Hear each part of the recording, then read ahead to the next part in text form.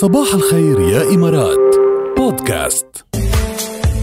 الحياة بقى لونها بمبي وانا جنبك وانت جنبي. تعرفي الغنية؟ طبعا بعرفها، كثير مهضومة ولذيذة. يلا رب بمبي عم يربحكم كل يوم قسيمتي تسوق بقيمة 350 درهم كل وحدة لربحين مختلفين. كندا من شوي ربحت معنا أول قسيمة وبقي قسيمة تاني، ويا ترى مين رح يربحها؟ منقول صباح الخير لموسى.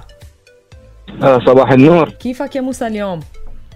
تمام، شو اخباركم؟ نحن تمام. أبو شو من قال لك يا موسى؟ انا ابو زينة. أبو زينة. وزينة الحلوة زينة، أول كلمة نطقتها شو كانت؟ كانت بابا.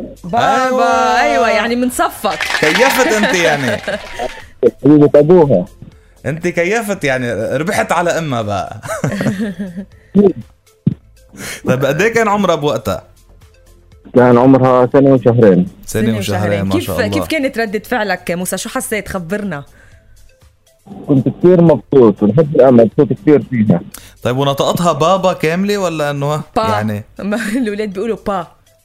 لا، كانت بعدين بابا بعدين صارت تغني بابا بابا بابا. مرقت بكل المراحل تطور الكلمة يعني. خي الله يحمي لك اياها ويخلي لك اياها. تسلمي يا رب. وهيدي الخبرية يا موسى عم تربحك قسيمة بقيمة 350 درهم بسبب زنزون. وبسبب أول كلمة نطقتها. مبروك عليك يا موسى حبيبي، الله يبارك فيك. مية هلا مرحبا، نورتنا حبيبي، شكرا. النور لله. يا هلا. إلى اللقاء. باي باي. يعني هلا كتار أكيد بدهم يكونوا زعلوا جاد لأنه المشاركات كثيفة. بنقول لهم إنه بكرة بترجع تتجدد الفرصة، وهلا كمان بعد في عنا ربح، فما تعتلوا الهم أبدا. يلا صباح الخير يا إمارات مع ركال وجاد برعاية متجر البيادر للبيع بالتجزئة دبي، وجهتك الوحيدة لمنتجات تغليف الأطعمة ومواد التنظيف.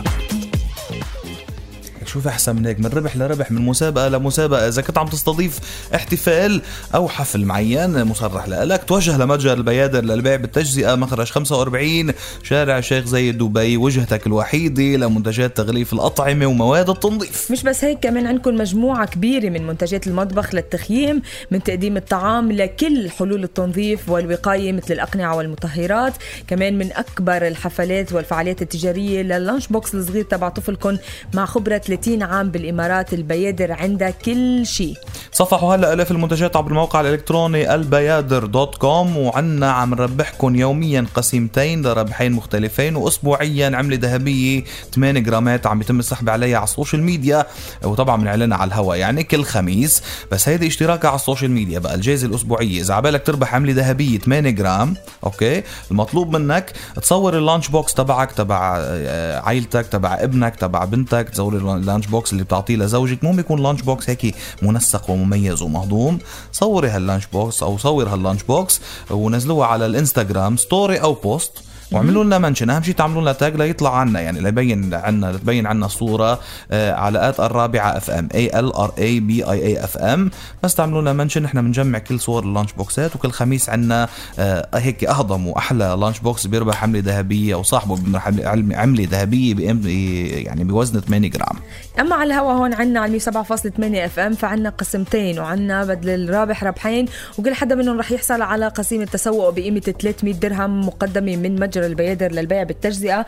مجرد ما انكم تعرفوا هالهنتس اللي رح نعطيكم اياهم عن الاكل اللي بقلب البوكس اللي عنا اياه. شو هي هالاكله؟ تحيلنا البوكس. يلا فتحت، تفضل. انا روح قلبي يا ركال الاكل اللي بلبن. عرفنا، بعرف يعني هالشي. كوسه بلبن، كبه بلبن، يمي. كل شيء بلبن، بينطبخ بلبن وبيعقد اللبن مزبوط وهيك. يا ويلي شو بحب. وانا كمان على فكره شو بحب هيدي الطعمه. ايه طيب هيدي اول هنت لك. يعني في لبن بالموضوع، في لبن بالموضوع ومغلي.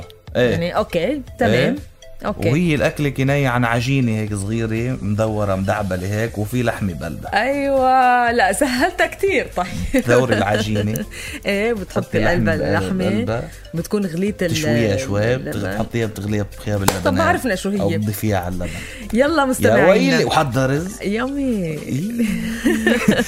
سهل الأكل كتير وطيب كتير.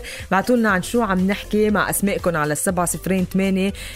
رح يكون معنا الربحين بعد شوي.